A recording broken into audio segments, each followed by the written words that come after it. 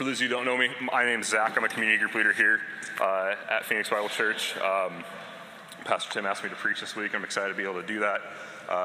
You'll be able to meet Pastor Tim after service as well, and he'll be up here at the end too. I'd love to meet with you too if it's your first time. So have you ever really wished you were better at something than you are? Like gift or something that you really wish, like, man, I wish I was better at that. For me, my thing always was being a musician. I wish I was a better musician. I wish I was gifted to think musically. Like, I can follow directions on a piece of paper on how to play guitar, but once you ask me to do anything beyond, like, just follow directions, I'm lost. And I always wanted to be better at it, and it was for a completely selfish reason. And forgive me for admitting this, you have to forgive me. I'm a huge Metallica fan. And so, like, even now, like, James Hetfield is 50, and he stands on stage, and, like, 16,000 people just do whatever he tells them to do. He's just like, yeah, and they're like, yeah, like, it's awesome. And so that's probably why God didn't gift me as a musician, is because I probably, as much as I, like, think, oh, God, I'd use it for your glory, like, no, I'd use it to be James Hetfield and get people to scream, and I'd get to play and just hopefully, like, not get lit up by the pyro. But other than that, like, that's my, like, that was my desire growing up. Like, I had the guitar, I had everything. I'm not a musician. But I kind of elevated that gift above other giftings, and kind of sometimes thought, well, I'm not good at that, so, like, what else am I good at? Like, why can't I be a good musician? Why can't I be someone that helps lead worship? Why am I not doing something important? And so our culture kind of feeds on this, like, rock star idea in general. We have people who are famous just because they kind of decided they should be famous. And we're like, all right, cool, we like famous people, so let's do it. Our musicians, obviously, huge kind of influence that they have on our culture. Even our politicians at some point hit this kind of rock star status. It's kind of weird. We like to elevate these people that we think have these special gifts that fit into something that we hope for. Even in the church culture, we're totally guilty of that. We elevate people who have certain gifts to think they're way more important than they probably really are, that they're far more important to the gospel or to the kingdom than what we could ever possibly be. And so today we're going to look at what the Bible actually says about that, what Paul's actually saying about that, and how do we see status and our importance and our giftings within a biblical worldview. Paul addresses that in our text today. If you haven't found it, if you got one of those Bibles around near you, it's page 623. We're just going to kind of go through the text chunk by chunk today. So let's start in verse 12. 1 Corinthians 12, verse 12. It says, "For just as the body is one and has many members, and all the members of the body, though many, are one body, so it is with Christ. For in one Spirit we are all baptized into one body, Jews or Greeks, slaves or free, and we are all made to drink of one Spirit." So Paul uses this metaphor that if you've read some of Paul's other letters, you're going to be familiar with, this body metaphor. He uses it often to talk about the church. In this context, he's using it a little bit differently. So this letter is written to a specific church in a specific city. That's why it's Corinthians. It's written to the church in Corinth. And so in this particular context, he's focusing more on that local body of believers. Often in some of his other passages where he uses the body as a metaphor, he's talking about the church kind of as a universal idea, this idea of Christ as the head of the church and that we're all part of this universal body. But here he's focusing a little bit more on the body itself in Corinth. And so as we go through this, we need to think about this not only as a global idea of church, but also how it looks for us here at PBC specifically. So the Corinthian church was a multi-ethnic community. It was reflective of the city that it was in. It was a major crossroads for trade. It's this little tiny part of land at the bottom of Greece. And so major north-south trade routes went through there, coming up across the Mediterranean Sea from Africa to go into Europe, coming from Asia, moving over into Europe as well. There were huge trade routes this way. So much so that sailors would come from Asia and they'd actually get their boats up on logs and roll them across like the 4 miles of land to get them back into the ocean on the other side to save themselves time from going around the entire part of Greece. So it's this thin little area, but because of that, all these different cultures, all these different people are all coming into this city. And the church is reflective of that here. It's a multi-ethnic, multi-socioeconomic church, and they're starting to run into some problems here. They're starting to see some things get a little out of balance, a little out of whack. And so Paul, in this letter, addresses that a lot. Here specifically, he's going to be talking about gifts.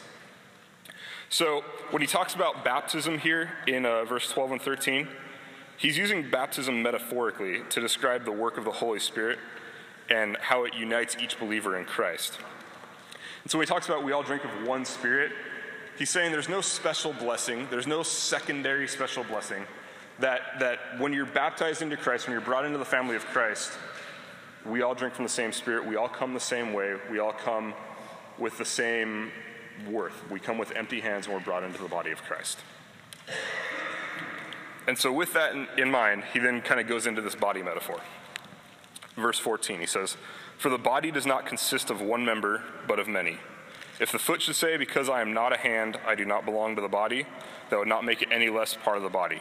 And if the ear should say, because I am not an eye, I do not belong to the body, that would not make it any less a part of the body. If the whole body were an eye, where would be the sense of hearing? If the whole body were an ear, where would the sense of smell? But as it is, God arranged the members of the body, each one of them as he chose. If all were a single member, where would the body be? As it is, there are many parts, yet one body." So this first section, he starts to address this idea of comparison. It's something that we're definitely prone to, drawn to. I'm definitely guilty of this. This idea of comparing the giftings that God's given you with other people in the body, and sometimes feeling like, well, because I'm not that, maybe I'm not as important, or maybe I'm not really part of the body. And because the body is made of many members, as Paul is saying here, we need to realize that comparisons amongst ourselves is not helpful. It's not doing anything to help us grow, to help us find out the gifts that God's given us. This idea of comparison doesn't build a sort of unity. In fact, it builds jealousy. It builds this kind of resentment when you feel like maybe someone else has a gifting that you wish you had. And so what Paul's saying here is this idea that lacking a particular gift doesn't exclude you from the body. So Paul's probably addressing an overemphasis of a particular gift here. Likely it's speaking in tongues in their context over others. And so what happens sometimes in churches is that we see people on stage, or we see people doing particular things within the body, and we think like, man, they're really important. Like, I wish I had that gifting. I wish I had that ability to play music, to stand in front of people, to teach the Bible in a certain way, to gather groups together and lead them well. What Paul's saying is that not having a gift doesn't make you excluded from the body. And so we need to realize that not everyone's going to have the same gifts then. And that if you've maybe grown up in a church in the past, this is something that's part of my background, that if you didn't have a particular gift, you were kind of like a Christian, half Christian. You weren't fully in yet. And it's important, if you grew up in that culture, in that idea, you need to know Scripture says completely the opposite of that. That there's not a single gift that makes you a full member of the body, and lacking that gift makes you less important or less part of the body. We've been baptized in as one Spirit. That's what we need to remember.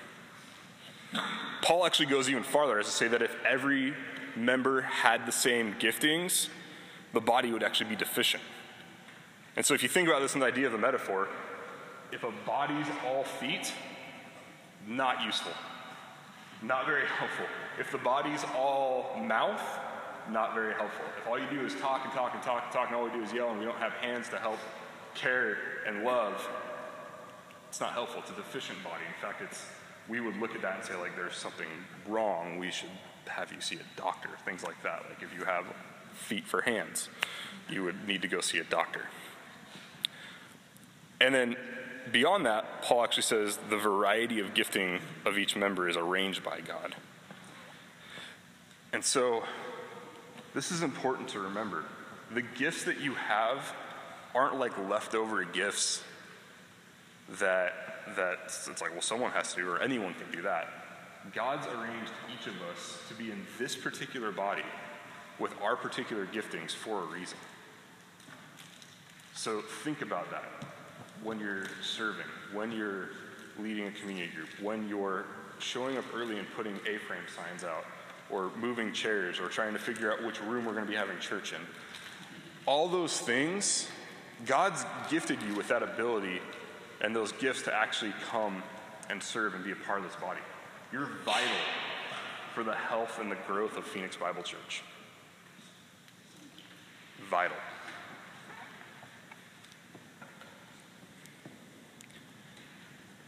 And because it's a gift, it's not something that you've earned or that you've gained because you're more faithful or less faithful. This is something, honestly, sometimes I forget. I feel like, man, like, why am I not as gifted in this area? Why am I not, in a certain position in the church? Or why am I not doing certain things in the church? And sometimes I find myself thinking, like, well, what am I not doing right, God? What am I doing that's keeping you from letting me do this? And we need to realize they're gifts. They're not payments. So in the same way that when you gave your kids gifts over Christmas, despite what Santa says, you give them to them because you love them, not because they've been naughty or nice. You give gifts out of love, not because of what the other person's done. And it's important for us to remember that. It's important for us not to fall in this idea of comparison, because the gifts that were given to you were given to you specifically for God for a specific reason. And then he kind of moves on, Paul, into this next section here. And he focuses a little bit more on probably what was a primary problem in Corinth. So in verse 21, he says, "The eye cannot say to the hand, I have no need of you, nor again the head to the feet, I have no need of you. On the contrary, the parts of the body that seem to be weaker are indispensable. And on those parts of the body that we think less honorable, we will bestow the greatest honor. And our unpresentable parts are treated with greater modesty, which our more presentable parts do not require. But God has so composed the body, giving greater honor to the part that lacked it, that there may be no division in the body, but that the members may have the same care for one another." And so Paul, kind of continuing this metaphor of the body, now switches from this idea of comparison to this idea of pride. And so it sounds like in Corinth what's happening is certain gifts are being elevated. And so because these gifts are being elevated, people who have those gifts are saying, like, well, we don't need you if you don't have this gift. And that comes out of pride. That comes out of forgetting that these gifts are actually gifts from us. And so these verses need to be kind of understood on two levels. There's the analogy of the human body and then application to the church. So the body, what are the weaker or less honorable parts? We don't have to totally explain that out for you, but they're the parts that we don't present to the public. They're the parts that we cover, that we all naturally cover. Though they're not presented, I would think we would all agree they're pretty essential for human life. The parts that we tend to keep hidden of our body are the parts that, can you imagine if we didn't have a way to get rid of waste in our body, what that might do to us? If we didn't have those parts, how would we procreate? How would we have more kids? We'd just die off. It'd be the end of it. Moms, how would you feed your kids? All these parts that we cover, they're the most important parts really for us to continue to survive. And so the lengths by which we go to cover and protect these areas show how much honor there actually is in them. It's not that they're hidden because they're unimportant. They're hidden because they're very important. In the same way, the church, every church has people who are in the forefront in the spotlight. It's just the nature of being in church. There's going to be people who are going to be more visible faces of a church. But the parts of the body that are essential to the ongoing life of the church, the healthy life of the church, are those members who serve faithfully behind the scenes. Those people who spend the week praying for their pastor, praying through the prayer lists, the people who open their homes up for community groups, the people who spend time preparing for community groups, the people who come during the week and fix lights and fix electrical things and organize storage and do all these things that we don't know that's happening. We just know we show up on Sunday and the lights come on. Awesome. It's great. Those are the things that are more vital to us, those things that we don't see happening.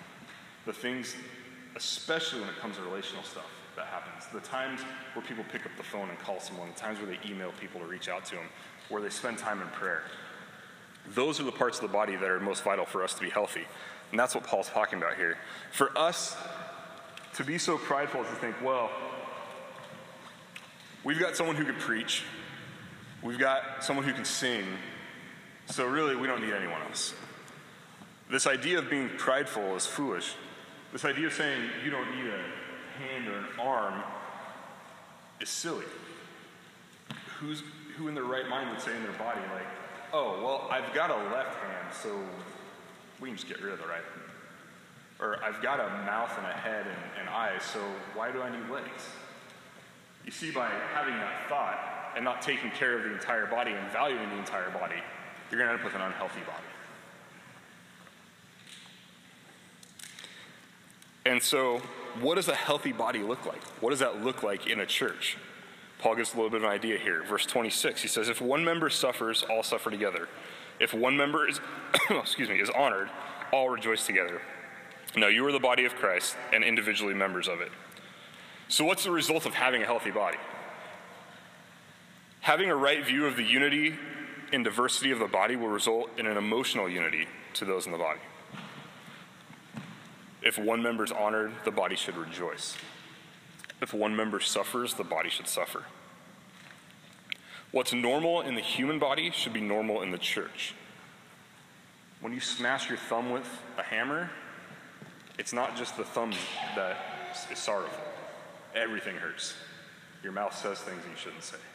Tears come out of your eyes. But your whole body reacts to your thumb being smashed. That should be how the church reacts. That should just be normal. It shouldn't be this forced, like, oh, we got to have this ministry in place, and we got to have plans in place, and we have to have someone who covers, like, meal trains when people have kids. Like, it just should happen. And it's good to organize it, but it should just be a natural thing. It shouldn't be something we force it. Like, oh, well, someone had another kid. Why do we keep having kids? Someone's got to get them food. We're getting tired. Like, we should just rejoice. Send meals. Be a part of it. React. When we hear about people who are in the hospital, like, our response should just be automatic. Prayer. Reach out to them. Find out what we can do for them. How can we help? The way you respond when your body hurts is the way you should respond when the church hurts. And in the same way, we should rejoice with each other. And this is where it's important to avoid having pride and having comparison. When someone does something where God's using them in an amazing way, excelling, and it kind of lifts their visibility, if your response is not to celebrate with that person, then you either have an issue with pride of thinking that whatever they're doing is not that important, or you have an issue of comparison and thinking that because they're doing that, they're more important than you. This is something, honestly, like, I still fight with. There's times where I see guys in ministry that are doing things, and I'm like, God, why are you allowing them to do that? Why are you allowing them to continue to preach or teach or serve in this capacity, God? Like, why are they okay to do it, but I'm not? That's sinful for me. I have to repent of that. I have to repent of it a lot. I have friends that I graduated school with that I'm like, that guy's a scumbag. Why is he in a church? Like, what's going on? I don't understand. It's frustrating. And I don't think I'm alone in that. I mean, if you've been hurt by someone in a previous church, you've probably had those feelings before, especially if it's someone who's in a pastoral position. If you've been hurt by the leadership of a church and then you go away and you see the church continues to thrive, I mean, if you're honest with yourself, you think, like, what the heck? Like, why are you using that guy still? But it's because God gives the gifts, and God has people use their gifts in the way he wants them to use them. And even if they don't use them in the way God wants them to use them, God's still going to be glorified through their gifts. And so it has nothing to do with us. It has nothing to do with that person being more faithful or us being more faithful and earning something. It has to do with us being a body. And when we see someone that maybe we're worried about their fitness in being in ministry or doing something in church, or when you question someone's motives within our own body, we're not responding as a body. We're an unhealthy body at that point. And so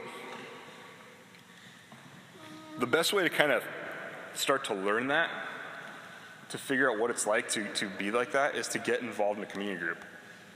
And not just go get a card and show up during the week, once a week, and have that just be the once a week thing you do, and you're like, well, hey, I'm going to a community group now, they'll leave me alone, hopefully. Get involved in the community group.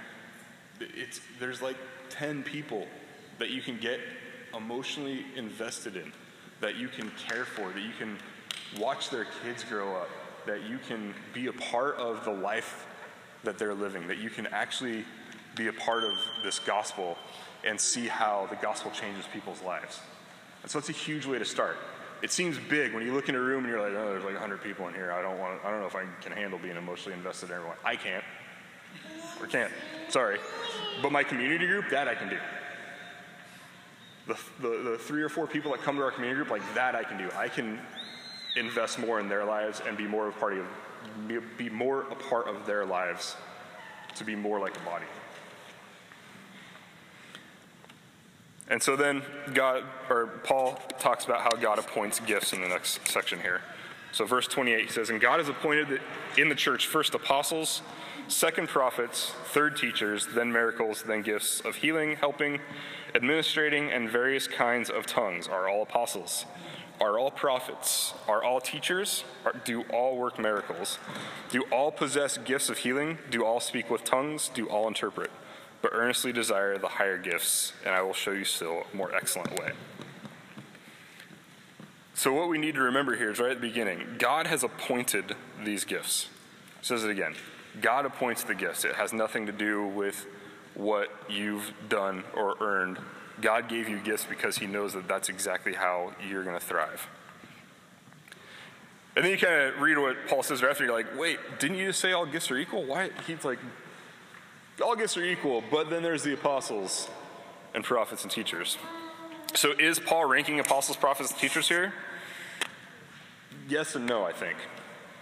I think Paul's highlighting some of the roles that are crucial to the establishment of the church and their role in edifying the church, kind of like the frame of a house. So the apostles, they established the church, and they were the means by which the word of God, the New Testament, was delivered. So the idea of apostolic ministry, specifically with the disciples and then with Paul, they're a specific appointment that gives them a specific gift. And their role was specific in planting and beginning the church, laying the foundation of the church. Second, prophets. So prophets in the New Testament says are those who have had something illuminated or revealed to them by the Holy Spirit that resulted in the edification or correction of the church. So this isn't something where someone gets up and they're like, you are going to win $1 million in 30 weeks or something like that. It's not a foretelling of the future. It's this idea that the Holy Spirit, through their study of the Word, through their understanding of the Word, illuminates something to them. I think a great example of a prophet in church history is Martin Luther, where in reading the Scriptures, the Holy Spirit illuminated in him this idea of justification through faith alone, and used him to bring correction to the church, used him to point out this area where the church had slid away, where they had started incorporating works along with faith for salvation. And so when you read prophets, when you think prophets in the New Testament, think of that. So in that, those are vital, essential moments in history where God appoints people to do certain things to help bring health to the church, to bring correction to the church. And then finally, teachers. So teachers present the Word of God and are charged with encouragement of building up of the church so that each member can learn and operate in their gifting. So they're kind of the people that are just here to help echo and help clarify what's going on within the Bible, to help the church understand their giftings and grow. So in that sense, are they more important? I wouldn't say no, but they're of a specific importance in the idea of having a frame of a building. It's the best way I can think of it. That makes sense? It's a confusing part of the scripture when he talks about Paul's like, everything's equal, except these guys aren't. So then Paul goes on and lists a set of rhetorical questions that the expected answer is no. And so he goes through, are all apostles? No. Are all prophets? No. Are all teachers? No. Do all work miracles? No. He goes on and on. Do all speak tongues? No. Do all interpret? No. But earnestly desire the higher gifts.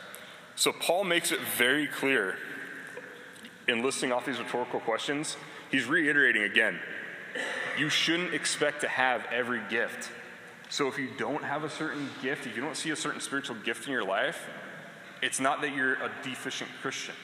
It's not that you're not fully baptized into the Spirit. Each person's going to have a different gift. Our unity is found in our diversity. And then finally, the flip side of that is that he says, earnestly desire the higher gifts.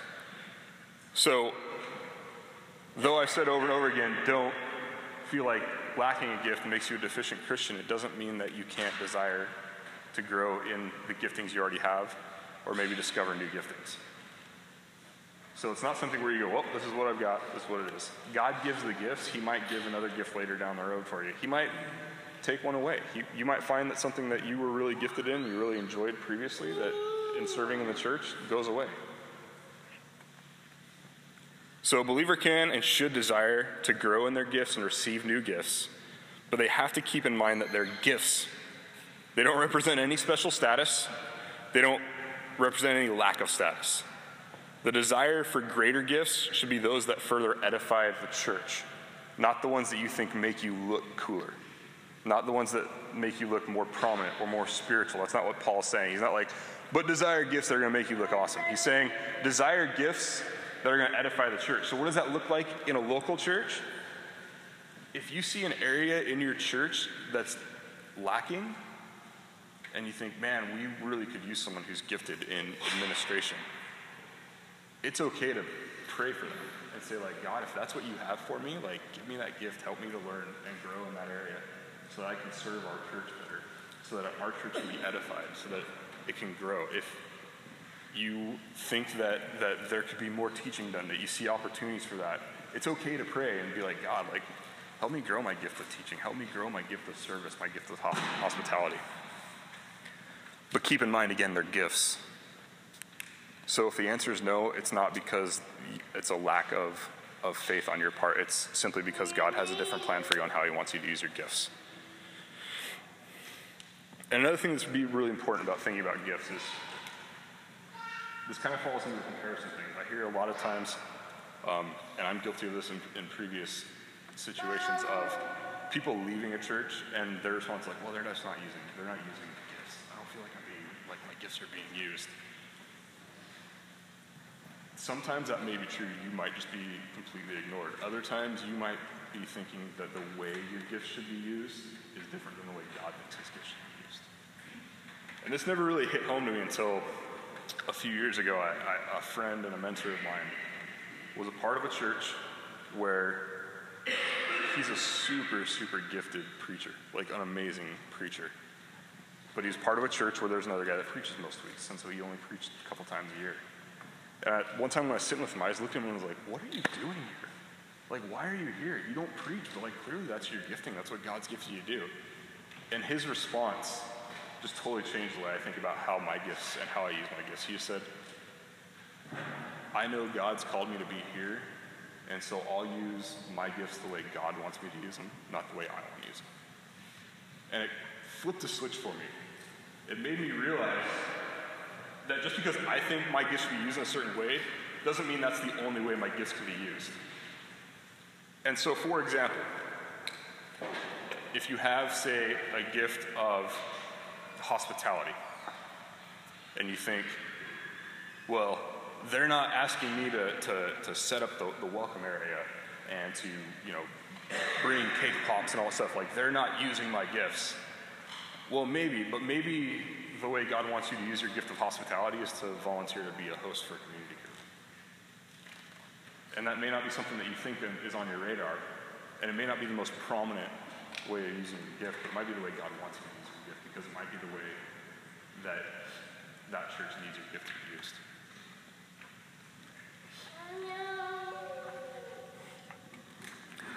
So what does this kind of mean for us? What are some points we can kind of draw from the text? So this is just kind of review. So first, one, we need to remember we're unified in Christ.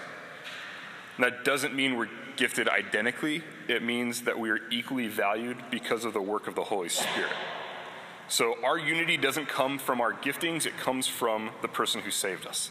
It comes from Jesus. It comes from the fact that all of our gifts come from the Holy Spirit. They may look different, but that's our unity. Our unity isn't in our identical gifts. It's actually in the fact of the giver of the gifts. 2, we can't compare our gifts to another, especially to the point that we become depressed or we feel that our gifts are not as important as another. Each gift is vital, just as each part of the human body is vital for health. So this is where we get this idea of everything matters. You've heard us say it a lot from stage. One of kind of our core values, this idea of everything matters. This is why we say everything matters, is because every gift is vital. And so I just want to say, because I don't say it enough before service during the week and when I interact with some of you, to those of you who are doing those things that are kind of invisible, that you don't think people notice, thank you.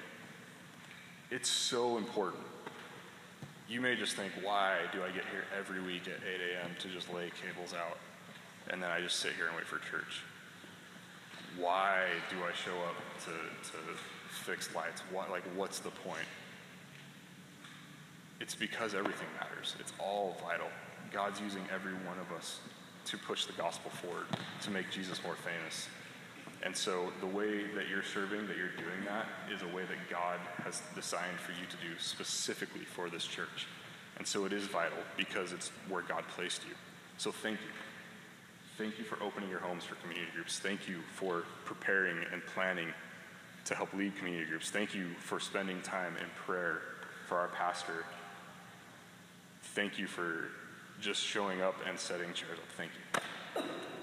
And if you feel unappreciated, I'm sorry, because that just means that I haven't done a good enough job being part of this body to just recognize you and say thank you. So, thank you. Number 3, we can't let pride tell us that our gifting makes us more important or makes us independent of the rest of the body. Just as it is with the body, and the unseen members are vital for life.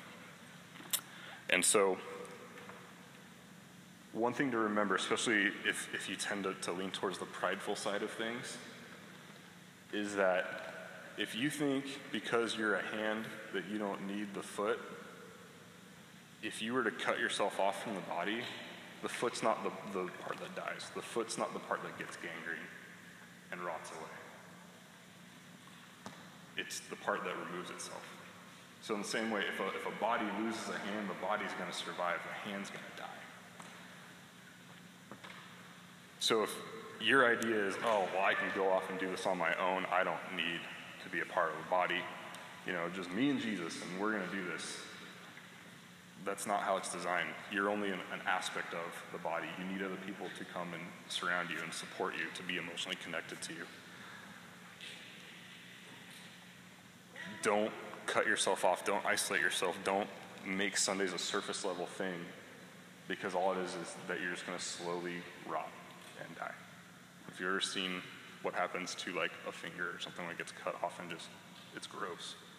Like think back to like science and pictures of like gangrene and stuff. Look, that's you. So number 4, a healthy body is an emotionally unified body. So if you don't feel an emotional unity to this body, if you feel like, if PBC, went belly up next week, that's okay, I'd move down the street. Maybe think about how you're investing in this church, and think about how God wants you to invest in this church. Because if the death of the local body that you've been put into isn't going to affect you, then maybe you've already separated yourself from that body, and you need to maybe worry about what's happening in your own life. 5, our gifts are uniquely appointed by God. They can grow, they can be added to. Not one gift's universal. So I think that's one of the huge things I want you to just remember this week, is that the gifts you have are given to you by God specifically for a reason. And not only just specifically to serve the universal church at large, but like God's put you here at PBC with those giftings for a reason. You may not see the reason why. You may not see the usefulness in it yet. But God has you here for a reason, and he gave you those gifts. And it's not something that you earned or something that you've done. But you're vital to the health of this church because God's placed you here for a reason. So the big idea. What does it boil down to? If you're taking notes, the one thing to write down, if you have your phone, type this in, whatever. The one thing I want you to remember, each Christian is equally valuable. We're all equally valuable. And we're each uniquely gifted specifically by God so that we can edify and so that we can bring health to the church. You've been gifted specifically to build up and bring health to this church. The church at large, yes, but this church here, PBC. And so how do we apply that? How do we do things to help remember that? Like, how do we move forward? How do we figure this all out? A few ideas. One, we need to start at the gospel. We always need to start at the gospel. We need to remember what it is that unifies us. We're justified by grace through faith alone. We've all been given Jesus' righteousness because he took our sin and bore the punishment of it. So we all come to the Father with empty hands. We have nothing that we can bring to him that's like, hey, you need me because I'm pretty good at this. You don't. The only reason you're pretty good at it is probably because God gave you that gift. We need to remember that Jesus bore all of our sin, that Jesus brought us and made us adopted into the family. We're in. If you're in Christ, if you have faith in Jesus, if you acknowledge him as Lord, you're in. You're in the family. And so for some of you, that's where you need to start. I know this is where a lot of times I need to start. You need to just relax and realize you're in. And so if you have been feeling like you have to do things and make yourself get known and get noticed, and if I do this, Pastor Tim will notice me, and if I do this, my community group leader will notice me, and they'll ask me to do more things, and I can actually finally do real ministry. Stop. Everyone, just take a breath. You're in. There's nothing to prove. Jesus has already brought you in, and he's given you gifts. You're important. You're needed. You don't need to prove that you're important or needed. You're in. 2, we need to reject the temptation of comparison. This is totally countercultural. Everything in our culture tells us compare ourselves to everyone. Go through Instagram and, oh man, my day's not as good as them. Oh, Facebook, oh man, I'm a terrible mom. Oh, all these things. Everything is comparison.